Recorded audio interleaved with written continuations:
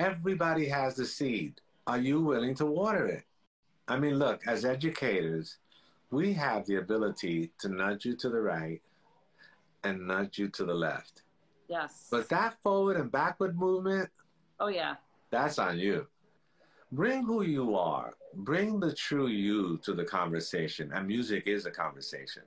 Absolutely. Once you bring the true you to that conversation, then you have a collaborative effort. And you know what? You're going to get to a level together that you could never attain by yourself.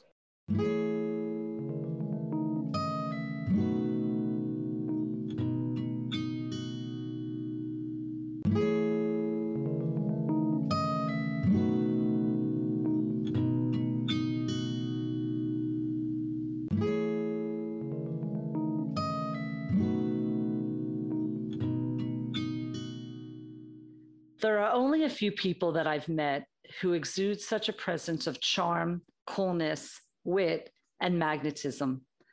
Carlos Alomar is that human, and he does it so seamlessly.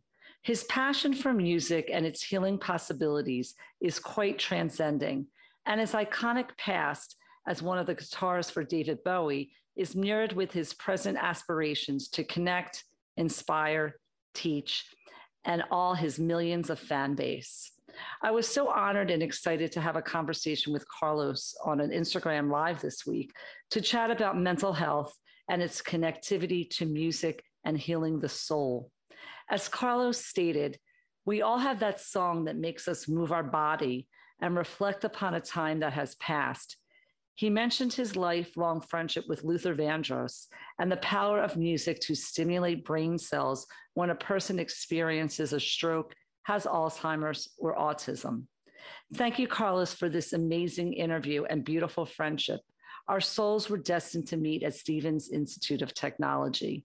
And many thanks to David Bowie's Glamour fanzine, shout out to Andy, and David Bowie Glamour Scrapbook.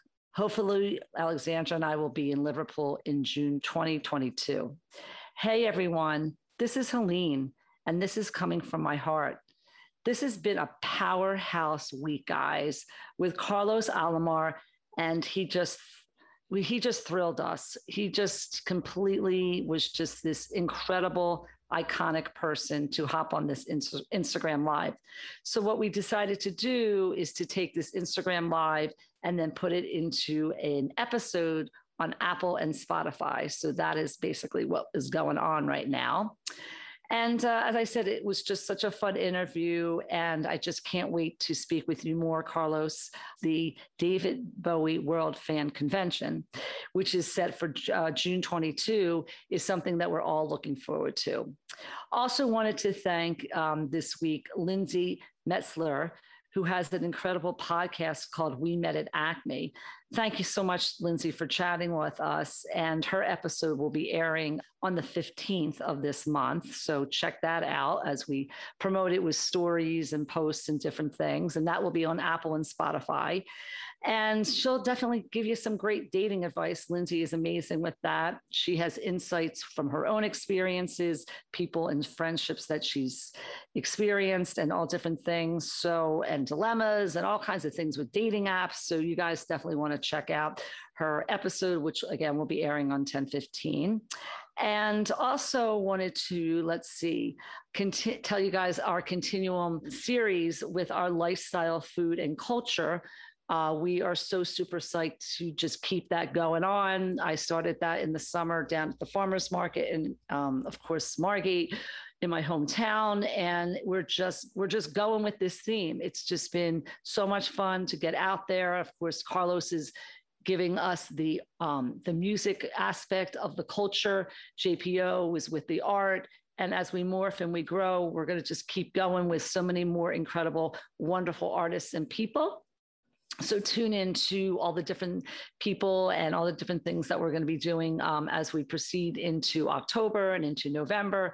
Lots going on here at Coming from the Heart. And let's just say, what else do we need to say? Just love you guys DMing us, saying hi, emailing us. And I just want to always continue to thank all of you, because without you guys being engaged, we would not have a podcast. And we appreciate all your love. So thank you so much. So, you know, at this point, what you guys need to do, you need to sit back. You definitely need to relax and join us in this wonderful celebration of Carlos Alomar. Hey. Hey, how you doing? Oh, just wonderful. Let me see. God. So first of all, thank you for taking time coming from my heart. You always were a very special person to me when we were working, shall we say, simultaneously sort of next to each other, sharing the same department at Cal. A shout out to Stevens Institute of Technology, always in my heart and always in my soul. Definitely. And my alma mater. Yeah, and we just connected, and vocally I sang, and we spoke of singing in the past, and then I guess it's been a while. In the last couple months we've been just trying to figure out how to get you on here, and you were so kind in your words to just support me, just support the podcast, just support the stuff that I've been through and the why and the how I started this platform. And I'm just... Yeah, I think that sometimes people have synergy, and sometimes, if it's an attraction, you don't want to fight that. You just let it flow. Quite honestly, how much does it really take? It doesn't take nothing. You can start by just being cordial. After that, if it's an attraction, it'll work. It's not, get a cup of coffee and say goodbye. Oh my God. Well, I would always stalk you on the campus, or you would see me, and that was, before I went out in January. And like I said, I am so honored that you are just supporting us. You are supporting the podcast, supporting what we're talking about here so much on the podcast without the component to really everything that we touch, because in the year of the pandemic, people have been through a lot of shit.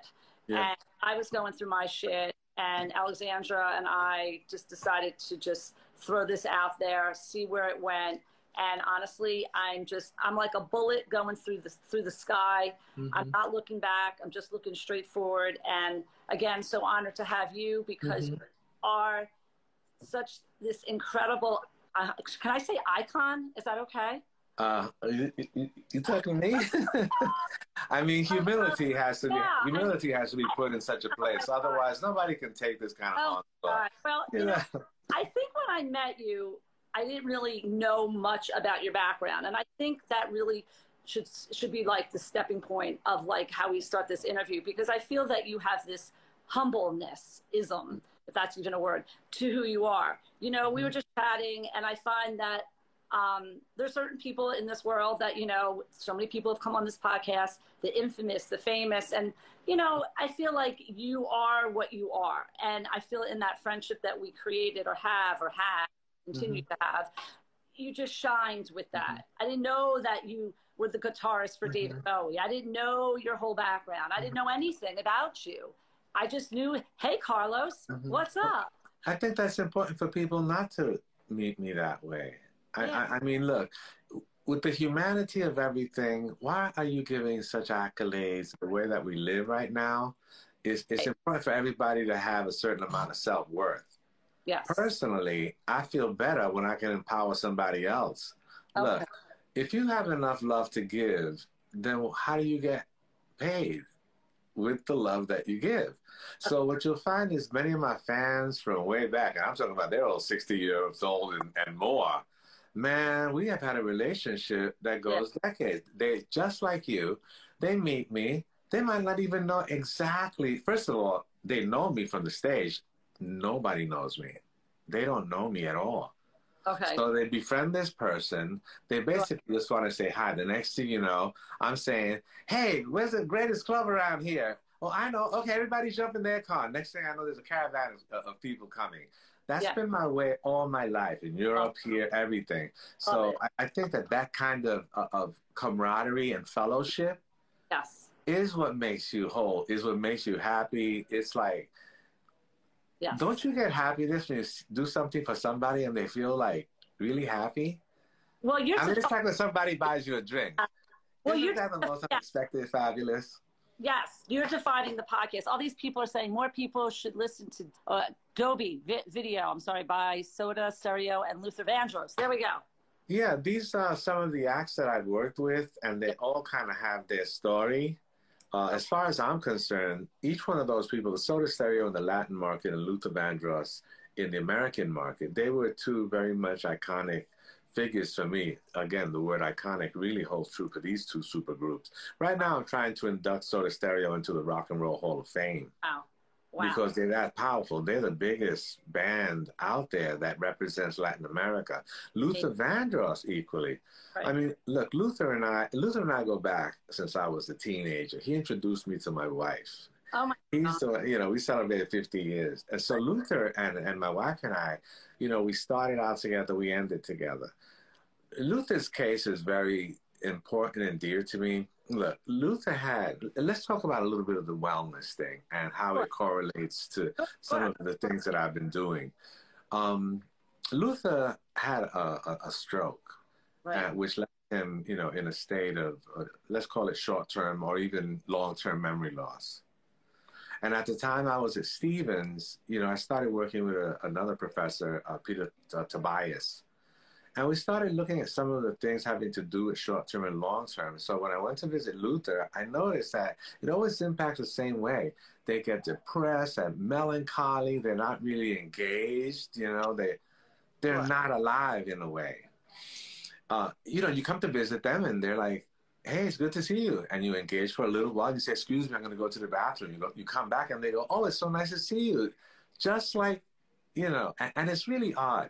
So I went to the doctor, you know, inquired about what the hell, you know, and he let me see the exam, you know, the X-ray of his brain, and they showed where the black holes were in Luther's, you know, where the cells had basically died. And so I found it interesting to find out that he didn't remember when the Jackson 5 split up. But he remembered Michael Jackson.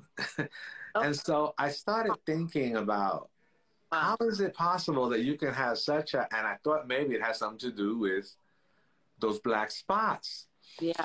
And so I started thinking, you know, we started talking about the Shirelles and man, when we started talking about Patti LaBelle, the Bluebells of the Shirelle, basically, look, when you were in your first prom or when you got your first kiss, what was the music that was playing? Music is that space capsule that takes you back to whatever time you want. Just pick the right song. It'll set everything you want. The mood, it'll make you smile. It'll make you go, oh, yeah, baby. Whatever it was, some of those things, I don't want to know. But music does that. So we decided, let's find out what songs. Let's go all the way back to Jackie Wilson. Maybe a little bit of the Shirelles that he liked. And then as we did it in 2 or 3 year increments, we got together like 3 or 4 CDs. Now, mind you, I knew where he grew up. I knew his parents. I knew what music was being played in his house. I knew where he was when he was, you know, when it was prom night. You know, I knew all the things. And so it was very easy for me to compile this hit list of songs that mark certain periods. Of course, there are certain epochs in our lives, 29 years old. Yes. Ask your parents or ask yourself, oh my, give or take a year, that's the return of Saturn, astrologically speaking.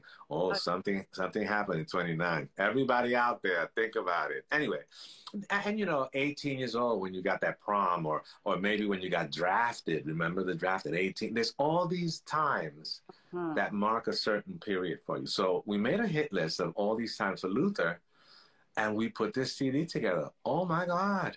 Oh my God. Talk about wake up. I'm talking about he would, oh yeah, the Shirelles. You know, we did the first Patti and LaBelle fan club. Yeah, me and Bruce. It's amazing. Now, we know that certain parts of the nervous system are disturbed when you have a stroke, and probably some avenues of communications, neurologically speaking, are broken, and we kind of get that. Right. And yet we find that with music therapy, there are some other lines of communication that aren't linked like that. And for me, I found that to be the most interesting thing. Oh, my God. And so me and Peter Tobias put a proposal together for the Henry Ford Foundation, you know, just to see if we could do something along the lines. And look, quite honestly, that was a while back. Here's what I can tell your people. You can go on YouTube right now. Yeah. Find out what your mama used to listen to or whatever. Make a little hit list of the songs and surprise them by telling them, hey, Mom, when you have a chance, listen to this radio station I made for you.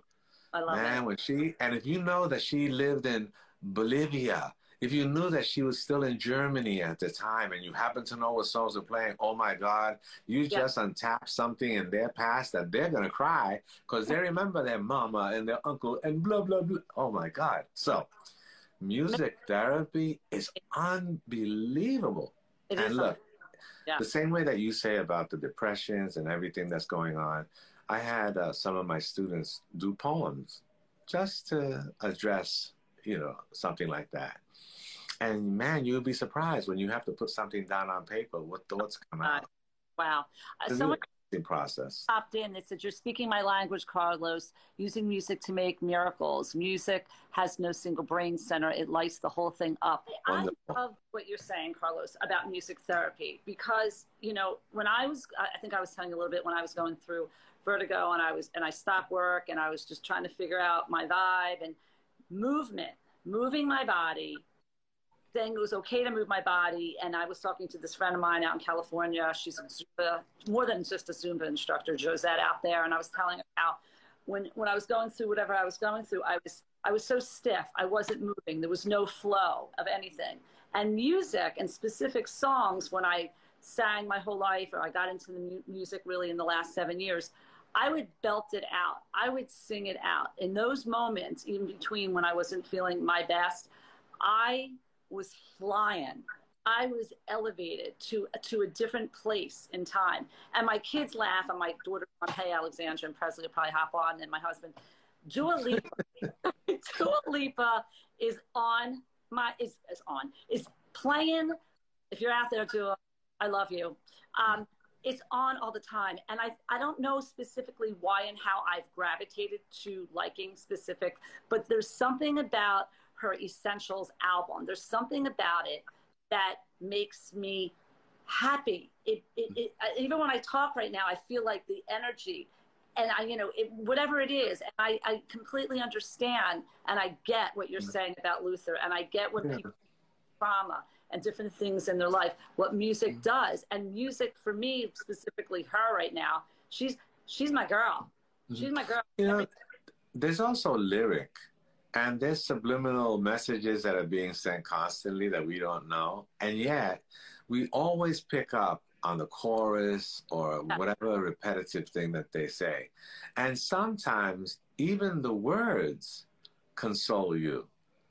It's like, look, it's like a love song. Yeah. Not everybody wants to hear a love song unless they had their heart broken and said, like, oh my God, I know just for you. Sometimes the writer can say it in such a way really connects with you. About what you said before, there is something about certain songs that, quite honestly, they're just going to make you shake your butt. That's all. You hear that song, oh no, they did all, and the next thing you know, it's one of those instinctive things that, quote unquote, when they play your song, when they play your jam, you don't need nobody in the room.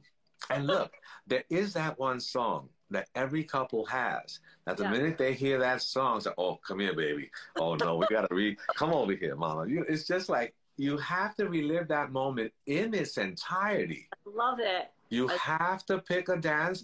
If you hear that song that made you fling that foot, you're going to ask somebody to dance, because it's the nature of music to engage you. It engages you politically. It engages you socioeconomically. It engages you in all aspects. And so what we find is, why do we always put it in the suitcase sometimes? Why do we just randomly play? We could make a hit list. Yes. It's not necessary. And look, this is the funny thing about that particular situation with a long-term and short-term memory loss. When we did this, you can play that CD every day. And every day they're shaking their butts and remembering and going back to that period when it was all good.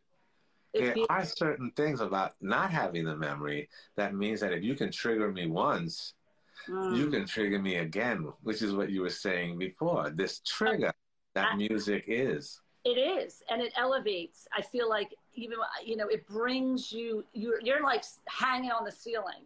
And what I'm specifically thinking about when you're talking about music therapy, I'm referencing in my head people going through autism. When a child is born and the child is autistic, or later in life they find out there's a spectrum of some sort, music is everything, because what music does is it allows this child, you know, as a youngster, as a baby and growing up, to be able to have a connectivity to everyone. And maybe in those moments of time, they can be part of everything going on.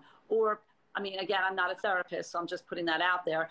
Or in a situation, I have friends who have children who have autism, where they are so happy in that world for those moments of time, because their body is moving and there could be a repetition of words. And I also just want to reference too, when I was teaching my second language classes, and of course I have my master's and all that, I've taught thousands of students, and many students coming from other parts of the world. When I was trying with limited English, I would put music on. In fact, one of my students, Sway, who's out there now in Minnesota, when I was trying to teach him certain specific intonation or dialect of certain things or pronunciation, we sang it.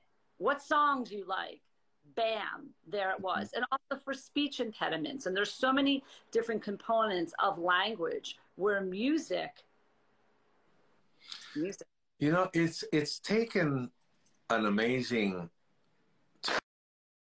in what happens in the emotional arena. Look, if you should take your television and turn off the sound and simply put on the closed caption, you'll find that when they speak, you can see the words. And then in parentheses, yes, they tell you the music. They say ominous music. Mm-hmm. What the hell is ominous music? I got to turn it on just to hear the interpretation that some musician thought would be ominous music. You know what I hear? Wow. There is something to be said, not about something musical, but a sound, a frequency. Mm-hmm. Look, when you want that kid to be, when you go to the movies and the father says, son, go down to the basement and turn on the lights in the boiler room. Well, you're going to get some scary ass sound that's going to make you not want to go down there. And that's not music, that's sound. And so what we find in the autism and the other things that you were talking about, there's certain frequencies. Yes. Like I have a watch that has frequencies on it. So if you have aches, a 62 frequency, you know, if you have certain pains or you have high blood pressure, certain frequencies will combat that. Music has more forms than just a musical format. There's music. Look, Hitler had a sound machine that was made that created subharmonic frequencies, that when he unleashed those frequencies onto the battlefield with his own soldiers, they all started vomiting because the low frequency went through their bodies. It's like when a truck rumbles over a wooden bridge and all the dishes in your cupboard shake. Yes, yes. Or when the bass, the Latin bass from 8 doors down goes, and all you hear is the walls. They're just like nothing else. Sure. And so this frequency was so great that it just made you convulse. And all of these vibrations and frequencies are now being discovered, even for physical therapy and just exercise. Don't run, just vibrate your body. Yes. So even in Buddhism, they have something that says, I dedicate my mind and my body to the mystical law of cause and effect through sound and vibration. Well, that's everything, isn't it? That's an atom vibrating. In fact, that's everything. Yes. And so this issue of vibration and sound and everything is part of who we are. Yes. And if we can just tap in, why is it that some kids love 125 to 140 beats per minute punk music? And if you slow that down to 90, they're like, turn that off. I mean, everybody, look, when I want to hear something funky, it can't be at 90. It's got to be at 110. Yes. Disco and electronic music, 80? Are you crazy? That's not going to do anything for anybody. And don't forget, tempos get faster and faster every year. It's like you can't use those dances that you did at the prom anymore. You're just looking like you're doing a shuffle. I want to circle back for a moment, and we were talking about music therapy. We're talking children and individuals with special needs and someone going through a stroke. And also my mother-in-law suffered from Alzheimer's, you know, when you're talking about Alzheimer's and dementia, where the music could trigger moments of their past. That part of the brain obviously is very alive, and that maybe people don't want to, or therapists are not tapping into that spectrum of what it is. Because I remember that sitting down with my mother-in-law and singing Somewhere Up the Rainbow, and she lit up. And of course, knowing all the lyrics and stuff like that, and allowing that person to have happiest moments, because they're so stuck in this isolation of their own world, specifically with autism as well. And you mentioned frequency. I love the word frequency. And again, depending upon each individual, all of us as different humans, like a specific frequency. Some can tolerate really, really high, some can't. And I think that just has a lot to do with being wired. I also want to mention too, you meant about music and going to a movie. And actually, I'll shout out to Alex, our sound engineer. Hey, Alex, is that I know he's going for, you know, a specific masters where they would score movies and so forth, where a movie would be in a certain frequency to give that ambiance of something. So I know. Well, what we have is in situations like that, you have certain chordal progressions. Yeah. And those chordal progressions are made to excite you, to bring you down a little bit, to hold you in suspense, or to just basically make you wait. Yeah. There's nothing worse than one note. It can terrify you if it just goes boom, boom, yeah, boom. Yeah, that's right. Boom. It's like something's coming with, and yet if you hear boom, boom, boom, boom. Oh, yeah. Boom, you put a little rhythm, so now you're shaking your butt. I mean, yeah. I mean, we are trained from the very beginning to know progressions.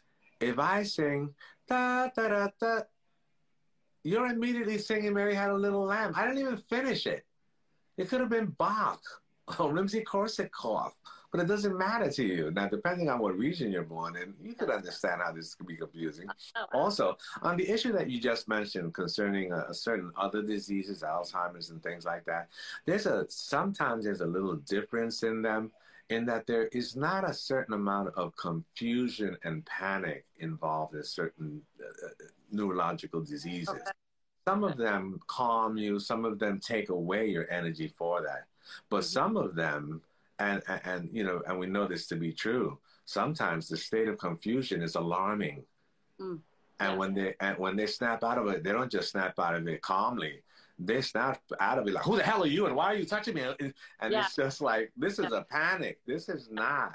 And so there are certain degrees where sometimes music cannot calm the savage beast. No. Because within us, we have that, you know, kind of escape kind of thing, and fear is part of it. So although music does have certain places, we have to remember that it is a trigger.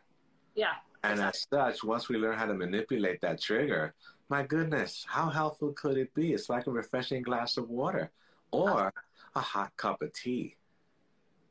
I love that. Water, I mean, music can go either way. It's still music. No, absolutely. My thinking now is referencing when you were, of course, playing with David Bowie and Duran Duran and all the different people you touched. Should I say thousands of people that you've touched, artists? Can I say thousands, Carlos? Is that okay? Have you touched millions? I would say, I would hope so. Hell yeah. Once you start playing to arenas that are 60 and 80,000, look, we played the US Festival. That's 200,000 people. Yeah. And then why don't you televise some of those things? Well, there's a few million. And then why don't you make it international? Oh, my God, I don't know those numbers. Wow. Okay. Well, when you first started, I just want to go back a little bit to when you were 16. I believe I read a little bit about when you were 16 years old is when you got involved with playing the guitar. And of course, then it morphed in, and I want to hear a little bit of that journey, to totally segue a little bit. Would you ever feel that you would be where you are right now in the position that you can empower, that you can influence, comparatively the different career spectrums that you've had? You started out as a kid. If you always want to comment on how you morphed into connecting with David Bowie, and then of course becoming global and all that other stuff a little bit? Well, I started out as a Pentecostal minister's son. So you can understand that secular music was there, and we're not supposed to have television. We're not supposed to be hearing no Motown, and we're not supposed to be shaking our butts. Right. But honestly, I got put in what they call discipline because Mrs. Morales said, Carlos, that's not Christian music. Oh, boy. Oh, Carlos, you're not supposed to be shaking your butt to God. I mean, I didn't know anything about these things.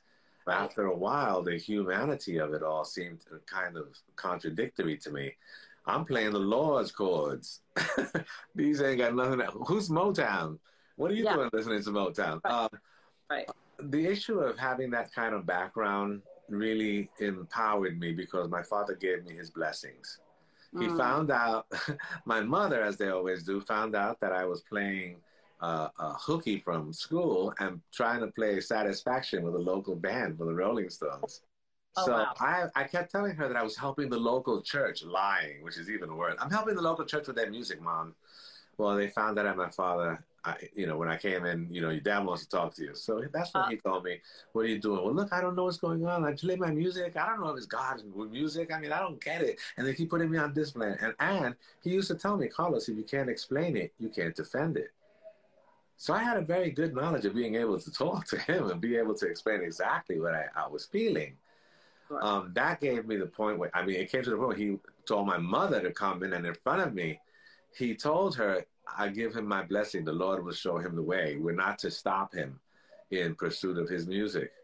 A year later, he died. Well, I had his blessing, and my mother did not stand in the way when I suddenly got an invitation from Luther Vandross to come down, or a friend of mine to come down to a workshop at the basement of the Apollo Theater. Originally, I had gone to Fordham University as a preppy, and that's where I met Luther Vandross. He's the one that wanted to audition for this troupe. He had made me, when he found out I was a guitar player, he made me his band leader. Oh, you play guitar? You're my band leader. He didn't even have a band. He was trying to get into the room where there was a piano because he didn't have a piano. He had lyrics, but he had no piano. Anyway, we got on like that. And the next thing I know, I'm down there accompanying him. Wow. What do you do, boy? Sir, excuse me, what do you do? I play guitar, sir. Well, I don't want to see you down here unless you bring me your guitar and show me what you got. Oh, my goodness. Okay, sir. Well, don't you know, at Fordham University, we had a talent contest. And the dean of the university told us, listen, Luther and your band, you can't play together. Every time you play together, you win. So, Luther, you play the piano and sing. Carlos, you work something out with the band. Well, I had worked out Soulfinger by the Barcades, and we had it together. The day that we're supposed to do the talent contest, they backed out. I love it. Well, the minute they backed out, I said, well, screw you guys. I'll do it myself. Well, I played the whole thing by myself. I came in second place. Of course, Luther wins like he always did. So when I got down to the Apollo Theater, and he said, play something. I heard them laughing at me when I brought my little Sears and Roebuck amplifier and my little Sears and Roebuck guitar, and I plugged in, and I played Soulfinger. And after I played Soulfinger, they applauded, and I was in that band.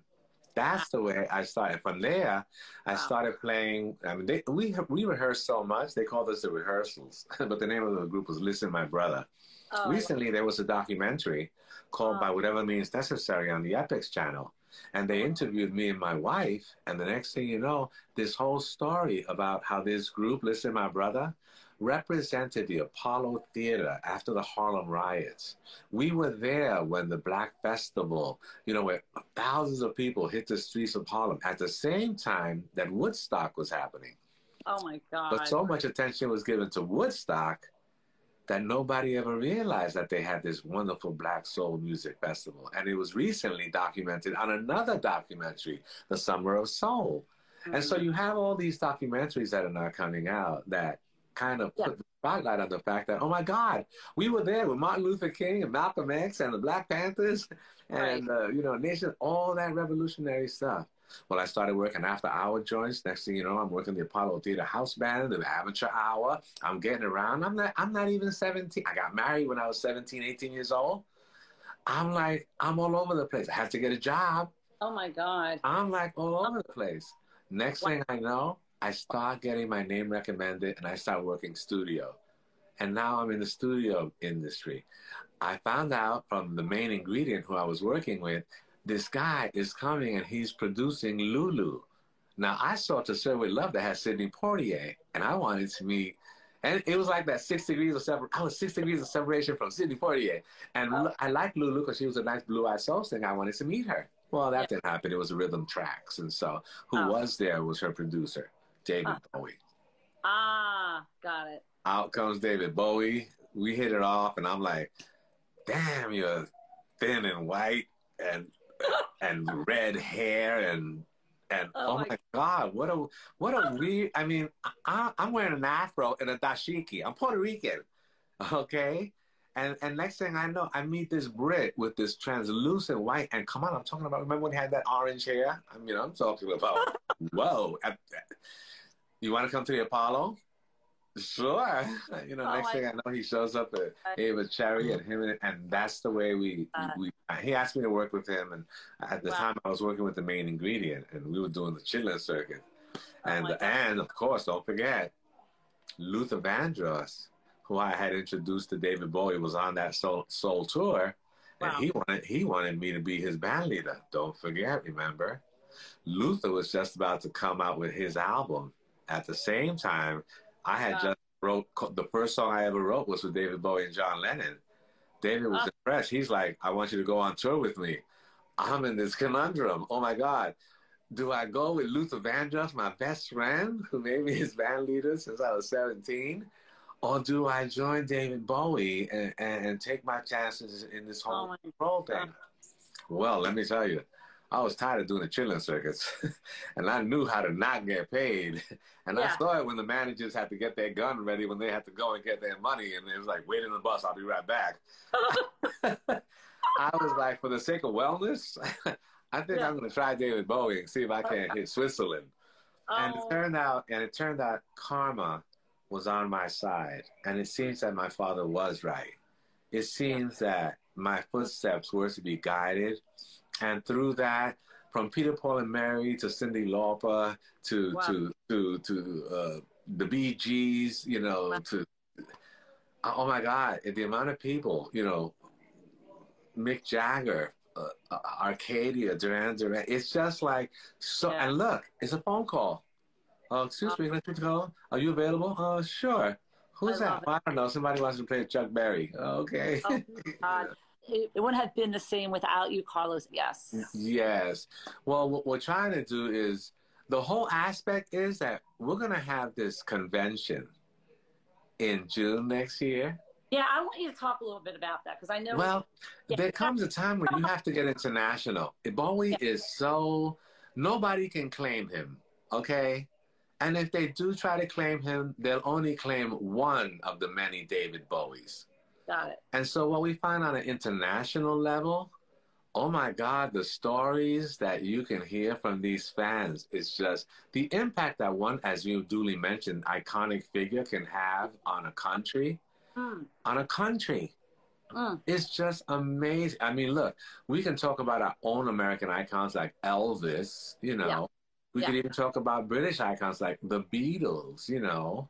David Bowie happens to be one of those. So once you start getting together, when you start putting stories that are international stories, the one thing you truly find, I feel, which is one of the interesting reasons why I'm doing it, the humanity that music brings out.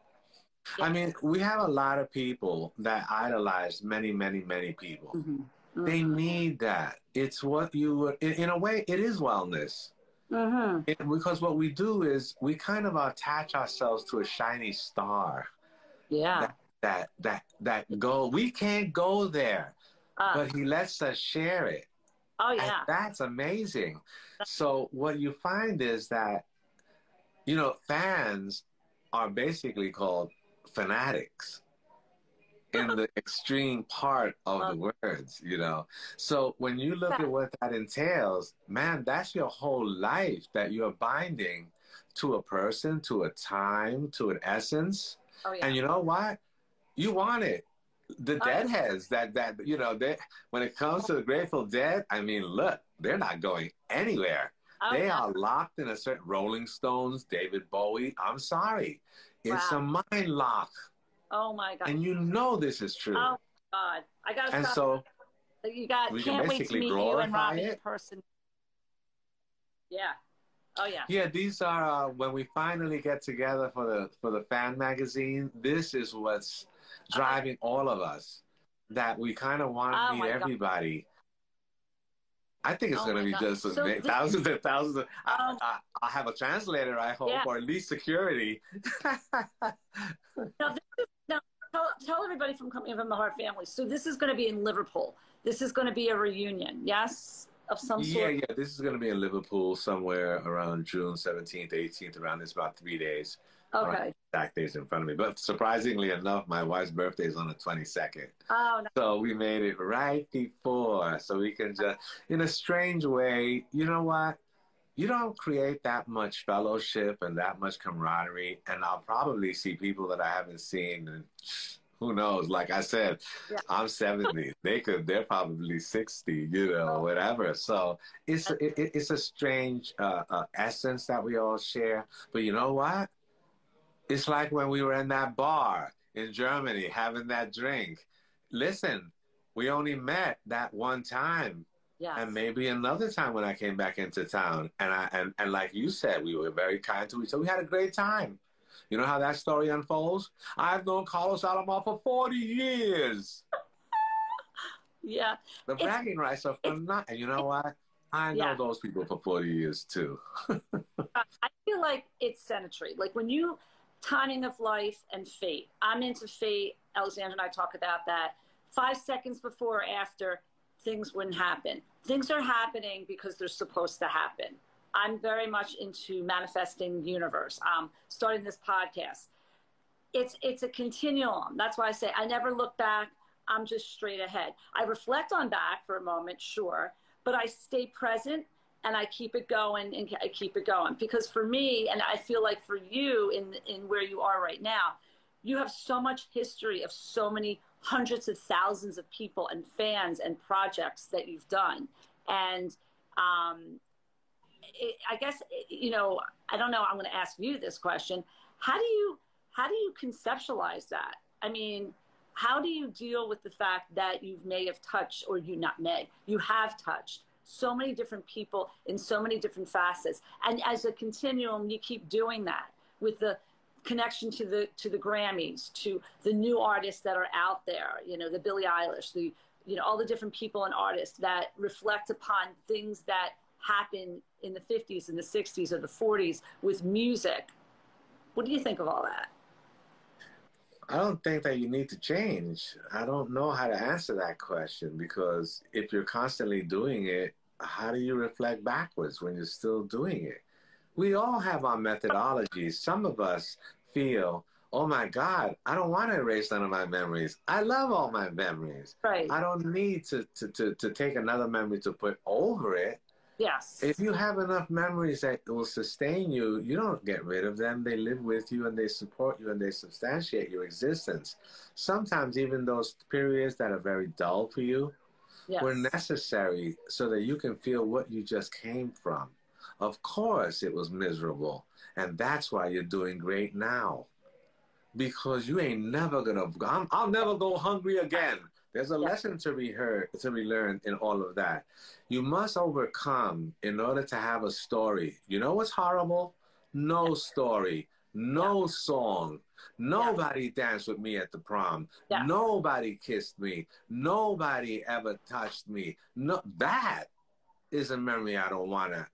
In fact, if I don't have it, I can't think it. But if you lived like that, what is music therapy going to do for you now? You see, you can't take the human emotion out of it. Some people need it. Some people have it. Some people want it. Yes. I love that. And what I meant, let me clarify. Okay. When you reflect upon, I say to be present, and as I have a continuum, it's that your creativity, sure, you've had your experience, you've had your schema, all the things that have brought you to where you are present. But as a creator going forward, how does that support you in that respect? Like, meaning... Well, it's first of all, remember that it is a collaborative effort. You're not living in a void. And so the secret is, as in the humanity, you must listen. Yeah. Unless you listen, you'll never interact properly with other people. Unless you listen, like as a guitar player, I hear tracks that people send me. They say, Carlos, put your magic on it. First thing I have to do is I have to calm down. And when I calm myself down, then suddenly I start hearing this guitarist inside that music. Not necessarily me, just the guitarist. And you know what? That guitarist fits right into the holes and he's locked in there. Now I got to figure out, can I play what I just heard? Okay. That's when practice comes in. Because I hear, but then I play ping, ping, ping, ping, ping. I mean, right. You know, it's a collaborative effort. And so what I think is this: bring who you are, bring the true you to the conversation. And music is a conversation. Absolutely. Once you bring the true you to that conversation, then you have a collaborative effort. And you know what? You're going to get to a level together that you could never attain by yourself. No, absolutely. That is the nature of the, human relationship and interactions. As conversational as they are, music is conversational. It is a conversation that you're having with yourself, your memories, your family, your hood. Yeah. Oh, yeah. It's everything. Oh my God. So a couple of things come to my mind. Is there a specific type of music that's your jive? Is there something really specific? Funny enough that you should ask that. No, because I really categorize my music. When I don't want to think, I put on classical music. Okay. Because I can't analyze it. Okay. Here, I'll give you an example. Are you ready? Here we go, to you and everybody out there. How long is a classical song? Oh, rhetorical. How long is a class? You see? I can tell you how long is a pop song. 3 minutes and 20 seconds. How long is a punk song? 2 minutes. Okay. I mean, there's something that happens when you say classical music. Is there a bridge? Do you go back to the verse? Oh my God, no. Yes. It has a theme and it just goes off into the woods somewhere, taking you with it. So when I don't want to think, I do that. When I want to get nostalgic, give me that sweet soul music. I'm sorry. Okay. I love your answer. So each music has a certain nostalgia. It reminisces for you. It does all kinds of. And look, if you want to be even more specific, don't you have, like me and my wife, when we hear our song, You Got Me Going in Circle. I mean, when I hear that song, it's like, shut up, world. Come here, baby.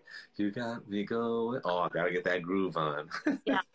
Oh, I mean, music can be very specific. It brings you back, and Alexandra and I would talk about this all the time. It brings you back, and as we were saying in the beginning of the conversation, to exactly where you were at that moment, at that time, all the emotions, all the feelings. And you mentioned about having a soundtrack, to make a soundtrack for special people in your life or someone who's going through some type of mental health issue in the year that we've dealt with. I think music has saved the soul, or is the soul, of so many people connecting to whatever genre, whatever you like. And what I'm also thinking about now is, of course, at Stevens, where if you want to talk a little bit, I mean, not in depth, but when you're helping students and they look to you as this icon, as we started in the beginning, as this person that's going to support their creativity. Because obviously music and technology, meaning that's what giving plugs here for Stevens, is this specific program that they have there. So thoughts on that? Well, in a case like that, I found that sometimes musicians need technology in order to move forward. Yes. It isn't like everybody can be a conservatory caliber musician. Yes. It's not. And if you are conservatory, then you're very genreified.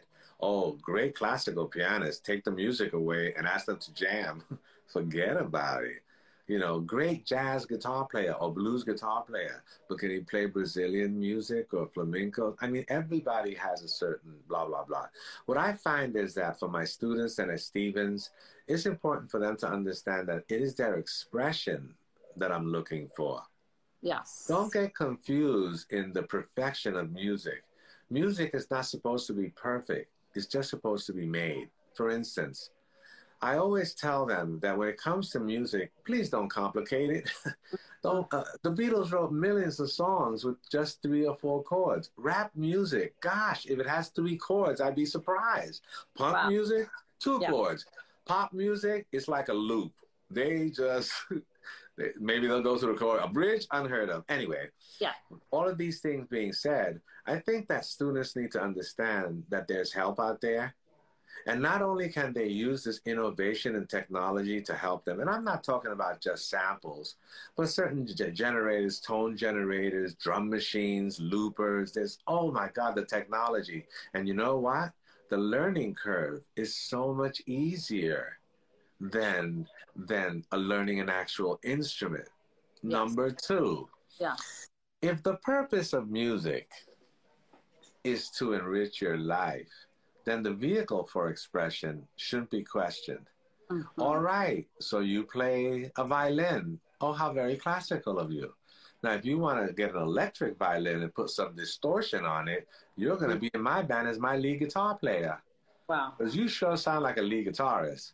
Now, if you're a drummer and you don't sound that good, then I've got this little watch that has a metronome in it.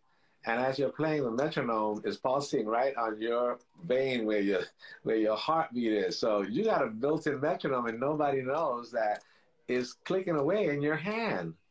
When you have a drum machine, it allows you to press one button and it makes a beat. I get that.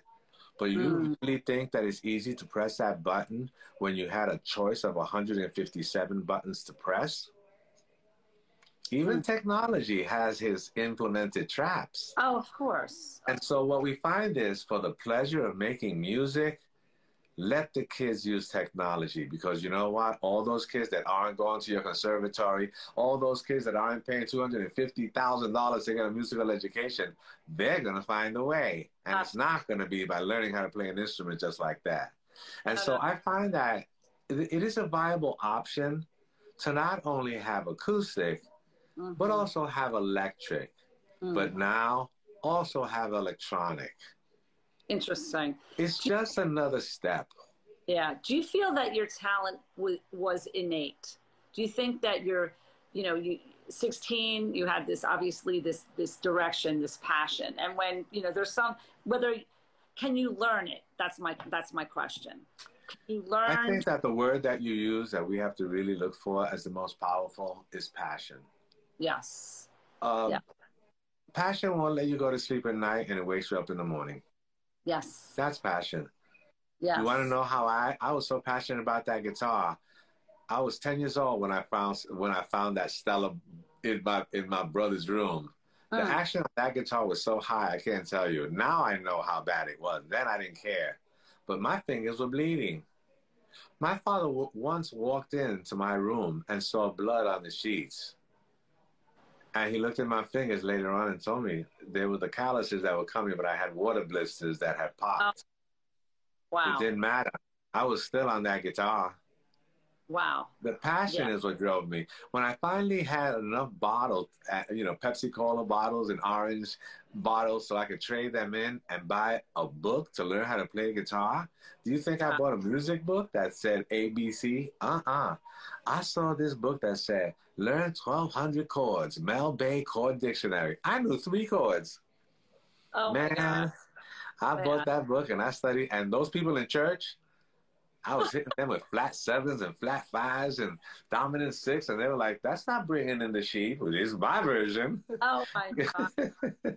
And so, I love passion, I think, is what will drive whoever. And you know what? I can write a song with 3 chords. Anybody can. Any housewife that gets a guitar and gets a little book that shows them how to play 3 or 4 chords will be so happy in their kitchen just strumming along when nobody's there. And the satisfaction that they get is the same satisfaction I get when I was 10 years old. Absolutely. Music can enrich your life. I don't care how old you are. Yes. And the surprise that you could actually play something is inherently found in everybody. I don't care how old you are there either. Yes. So I guess you answered the question to say it's not something that's innate. It's passion. Passion is the driving force. Everybody has the seed. Are you willing to water it? I love it. Yeah. Yeah. Absolutely. It doesn't matter. I mean, my son's at Indiana University starting as a freshman. We spoke of that and wanting to get into the business school. And you can't look to the left, to the right to say this one's smarter or this and that. Do you want it? And if you want it, do it. You're 100% right. I mean, look, as educators, we have the ability to nudge you to the right and nudge you to the left. Yes. But that forward and backward movement, oh yeah, that's on you. As professionals, if that's what we're trained to do, we will give you the education, everything we need. And when you start moving with, no, a little bit this way, then you're doing it a little bit that way. But that forward, like me, I was determined to move forward in my studies. I love but every that. once in a while, you kind of move backwards. Hey, I got married. Hey, I had a kid. I lost my job. God, if I lose my job, I'm gonna write the saddest songs you ever heard. Other people might stop playing for a while. You know, it's very individual, as music should be. No, absolutely. And you know, I was thinking about different artists that you've connected with in your lifetime and their passion. Michael Jackson, of course, Luther. Was there someone out there that you connected with where you felt that their passion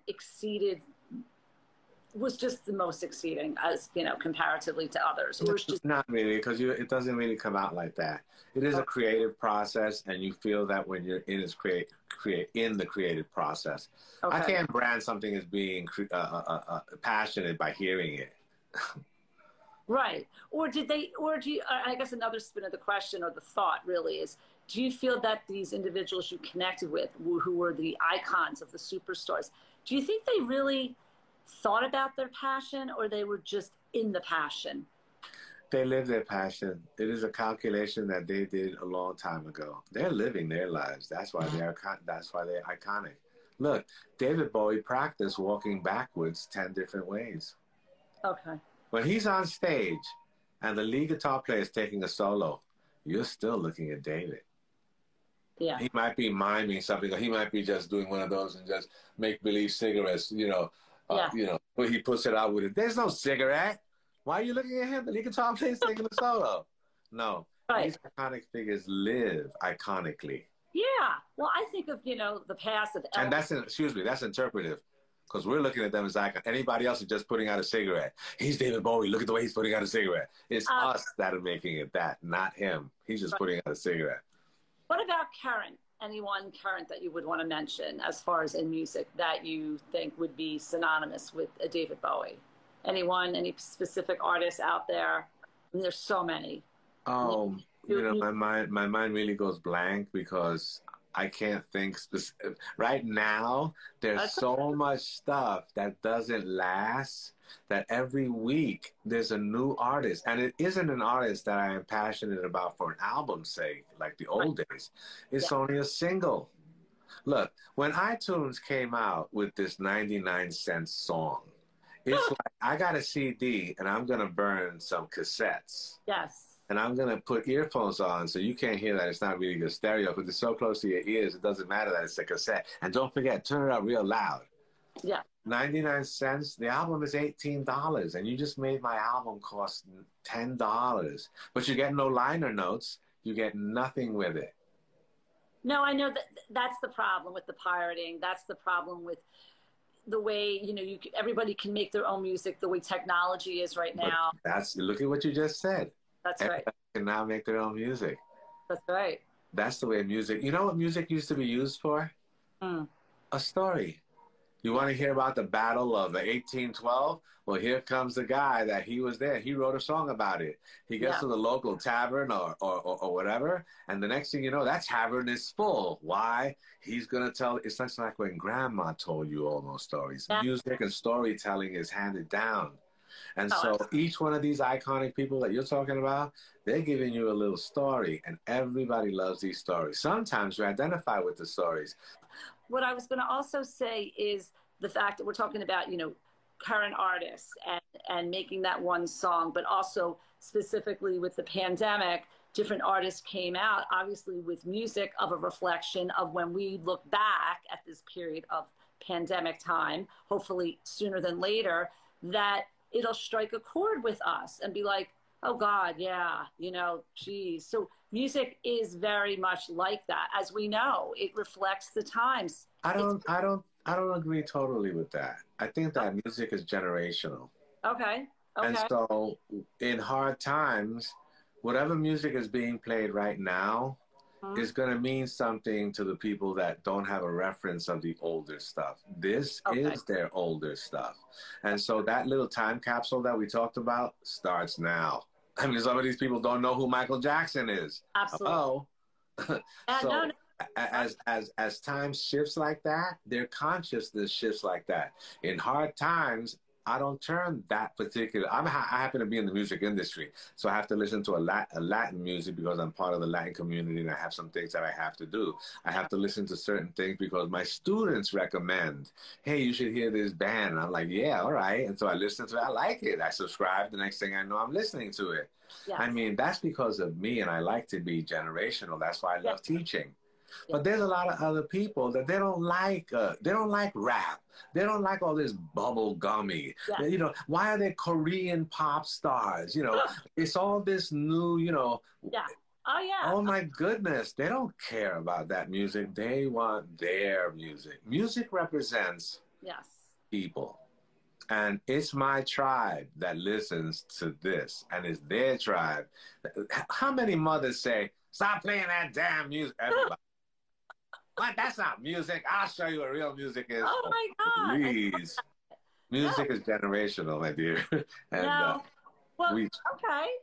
Great for the clarification. And what about, let's talk a little bit before we wrap this, the Latin, your connection, of course, to the Latin community, to your roots. Let's talk about your roots. mm-hmm. You know? Well, as far as that's concerned, I've really tried to, you know, work with the Latin community in a way that's a little bit undertoned. I don't really like a lot of credit and stuff like that. I like doing productions for the Latin community that bring them up. That's why the reference to Soda Stereo before, you know, was part of that. I just finished doing What is Afro Latino for the Latin Alternative Music Conference. I was the keynote speaker for that. Cool. And so when it comes to stuff like that, it's important for me to represent. So, you know, doing Latino Magazine or Latino Today, certain things like that. My cousin, Walter Maldonado, also, he's starting to do some, you know, history, some documentaries, you know, my family. Look, my family comes from Hacienda Alomar in Puerto Rico. So we have a rich history of the African-American experience.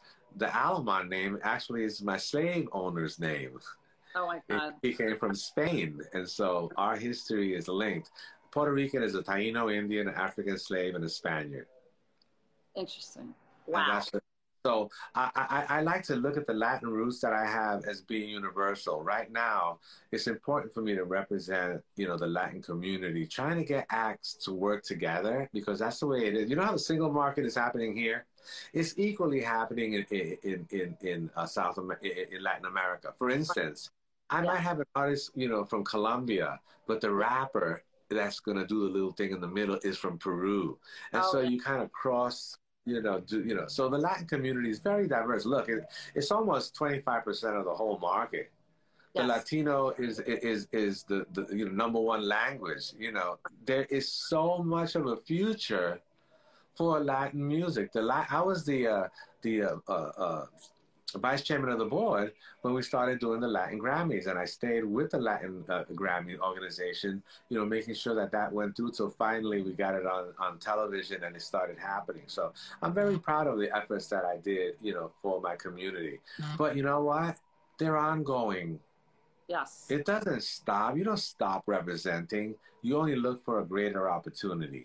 Absolutely. You know, and of course, a larger megaphone, so you can get to a larger audience. Right. And Jennifer Lopez, you know, she has diversification for what she does, and all these different other artists out there. So what's on your horizon, Carlos? What's next? You know, production. I really. What's up? I wanna do a story. I want to do a story on something called the Damn Trio. Okay. Only because, you know, we were with David Bowie forever. Look, let me put it to you this way. Do you know who the Spiders from Mars are? The David Bowie and the Spiders from Mars. Everybody knows who they are. All right. Okay. So they were with him for, a few albums, two or three, I think. And then he left America. And here is this white Brit with this Mm. three-piece black funk rhythm section, Wow. recording records in Switzerland and in Germany and importing them back to the United States. And that three-piece black rhythm section stayed with him for like decades, recording some of his most iconic, albums, 7, 8 albums. I don't know how many. That's crazy. You know what?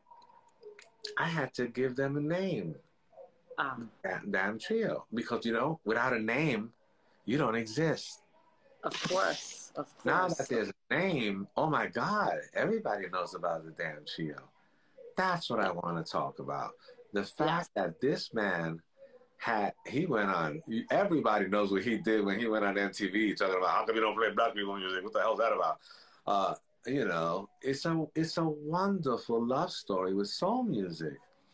And I think that I'm the right person to do it. And so my love affair is with the fans and explaining. Yeah. That's why we're doing these conventions and stuff. The fans finally get to damn it ask the questions that they've been living with these questions for 60 years. They're old now. They need to know. Well, and so, popping up here, and you're talking, and I don't even want to interrupt you. Like when George Murray's son. Yeah, he did a documentary. One of the members, George Murray's son, started putting together these things, and so we started talking way back. And he's like, "Would you help me, Uncle Carlos?" I said, "Hell yeah, let's do this, son." And so and that was because Dennis Davis, the drummer, died, and for me, it's in memory of and David. So it's one of those. I've always wanted to do a tribute to David Bowie, but I'm a really kind of. I mean, I did one tribute with Mike Garson because, regrettably, his house got burned down in the California fires, and so it was important for me to show that type of fellowship. But I'm really not kind of like into that kind of stuff, I'm pretty. So I thought, what a great way to honor my man and Dennis Davis and honor our fans and honor everybody by making sure that they know the name of that trio and what it was that it meant to David and what it was that it meant to me. So I think that for the next year, and I got to write a book because people in my publisher, they're going to kill me. I got to finish my book, so I love it. I have my priorities right now. When all that is happening in your trajectory, I want you to come back and talk about your book. I want you to come back and talk about your experience in Liverpool. I want to come to Liverpool, but I know you told me I have to buy my own ticket. So, we could figure that out. Oh, I can give you an invitation right now. It doesn't mean you're going. Look, you're invited. In fact, everybody's invited. Don't forget to get your tickets early. I could be there. Hey, guys, this is Aline. I'm telling you, you'll be surprised how many people are coming. It's like so amazing to see the internet just buzzing. I love it. I was with you in Germany, man. Do you remember this? No, I don't remember that. Oh my God. I have to ask you a question. John Lennon. What was John Lennon? I mean, just a great guy. Look, you know how some people are so famous that they have to kind of joke around and be like self-effacing just to make you feel comfortable? Yes. Yes. Okay. Now, Paul McCartney, I thought was going to be more of a distinguished blah, blah, blah. He ended up being the most humble farmer, family man. I mean, I'm talking about feet on the ground, regular Joe, meeting your friends at the local pub and having a drink. Insane. How regular. I mean, people are people. Don't judge them by their job. Of course they do their job well. They're the best at their job. Yeah. But you don't know them. No. And they don't know you. I think that's a really cool way to wrap this, is that, as I said in the very beginning of our beautiful chat here today, or tonight, is that when I first met you, I had no idea your connection to music. You were my bud, and we chatted. And I feel that in most situations, although certain stars are a little bit diva, we know out there, but for the most, I think you are right. People are just doing their job. They were fortunate, or we say fortunate, or they were just extremely talented to be where they are. I'm not sure sometimes if that's just luck or just something else.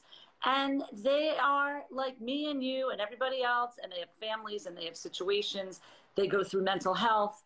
They have all kinds of things going on. Some are more public, some are less public. But I think at the end of the day, like you, my friend, being humble, being true to yourself, and just connecting to the community that has been so connected to you is just such a great attribute of who you are, Carlos. Well, I think that we share music for a specific reason, and it Yeah. is to enrich our lives. Yes. And if we can hold on to that thought, it's there for you every minute of the day. All you have Yes. to do is put on some buds, and don't forget, create your own radio station. Why don't you give it a try? See if I you can't take yourself back. And let me talk to you about that other thing about the other people. Yeah. Everything in there is a collaborative effort. Yes. But through that collaboration, it's like when I was working with Soda Stereo or working with Paul McCartney. We're in the studio for David Bowie. 2 o'clock in the morning, he finishes it. Carlos, wake up. He's ready to put down your part. You know, Soda Stereo, working with them and, you know, watching the drummers. He gave everything that he had. And then when you go back and you're listening to the tracks, he fell asleep like that. I mean, young boy fell asleep and he did all his energy. So all of these people that you work with, not only are you working with them, but you're seeing them live their life Yes. Living their as they're doing what they're doing. You know, how they maneuver, what methodologies they're using, how they look at the challenges that arise in the studio. How do you meet a brand new? It's like you just invited Jimi Hendrix to play lead guitar. Are you going to tell him what to play? How do you make him feel comfortable so that he gives you everything you knew you could expect from him? When he gives you a direction and it takes your song into a totally different area, do you say, oh, no, I didn't. My demo doesn't sound like... This is the collaborative way that you not only meet people, but you know what? In the studio, there are no icons. Studio music has to take its own place. And you know who governs everything in the studio? The music that you deliver. And you know what? If I play it just right, I can change your mind in 2 seconds. And that's why you get hired, because iconically speaking, when you start playing your part, you're bringing their music to life in a way they never thought possible. And when they say, that's it, I got it. Yes. They got just what they want, and they never knew what it was. Yes. I love the part that you said collaborations or a collaboration, because I feel that in certain situations, not all, the stars out there, oh, it's me. But what about all the millions of people behind you, the thousands of people that put you where you are, that supported you? And I find when there's different, whether it's the Grammys or the Emmys or whatever it is, and, you know, here's my water bottle. Thank you so much for my award and this and that. The actors or the artists that say, hey, I wouldn't be here right now if it wasn't for this one, that one. So, but when we as fans look, we see that person, or if it's in the movie, that actor. But the collaboration is the collaboration. It's the people that supported you who said, you're going to do this, go for it. But, you know, there's our situations, like, that's just life. That's just people. Some people are just more competitive than others. Some people want the limelight more than others. But I love the fact that we talked about being humble, being passionate, and sticking to your truth, and just believing in yourself, and your community and everything else will just evolve and it'll happen. So you see how simple it is? It is so simple. You described it perfectly. Well done. You didn't need me. Oh my God. Well, you're not simple. You got so much going on. We could be here for hours talking to you. And I just want to say, as I said in the beginning, I am honored to the moon and back. You're very nice. Thank you. You are such a special friend. And as my daughter would say to me, as she says to me all the time, when you were at Stevens, you met the people that you were supposed to meet. And that is just what it is, Mom. And I do believe in my soul and in my heart that is true. And speaking to you has just been overwhelmingly beautiful. And I thank you. Well, I thank you. I thank all the people out there. Jackie, thank you for listening. Oh, my goodness. The little thread there. Jackie, how you doing, baby? There it is. Flying through. You know, all these, you know, Brian So Mooney, many the fans people, and a lot of the fans from the international, you know, the Bowie Glamour magazine, all of them. You know what? There's so many people out there that, you know what? Take a bow because y'all supported me. Yes. Everything I am is because of them. So, you know, kudos to us all. We survived.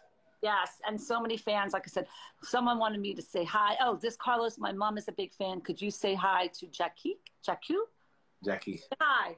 I did. You did. 3 times. Lots and lots of people. I look forward to connecting back with you prior to maybe in June or after. Yes. And I look forward to everybody, you know, just to be able to see the, you know, the whole Bowie glamour and, you know, go on the internet. Yes. And, Totally. I'll see you all in June there internationally. And if not, yes, the next podcast. I think my first podcast worked out pretty good. Not bad. You are awesome. Instagram Live is did you have fun with this? Seeing all these people? Yeah, sure. But now I have a recording session that I have to get to, believe it or not. Well, anyway, I'm going to wrap this. So listen, as I mentioned to you, it'll be on our feed. I will send it to you, of course. And this Friday, Alex, who is in Spain, because that's where he's doing his grad work, we're going to convert this to an episode. So not only they check it out on our feed on Instagram, they can also go to Spotify and Apple or anywhere else that you can find your streaming. And soon we're going to be putting all the Instagram lives onto YouTube. So I will be posting and storing it and all that kind of stuff. And the best be there forever.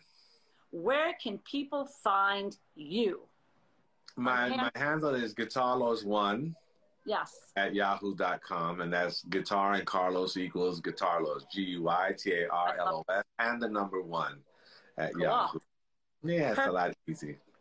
Very easy. Thank you so much. You are in my heart, coming from the heart, and Carlos will see you soon. You have a good night. Until next we meet. Thank you, everyone. Thank you, guys. Take care. Have a good night, everybody. Bye-bye.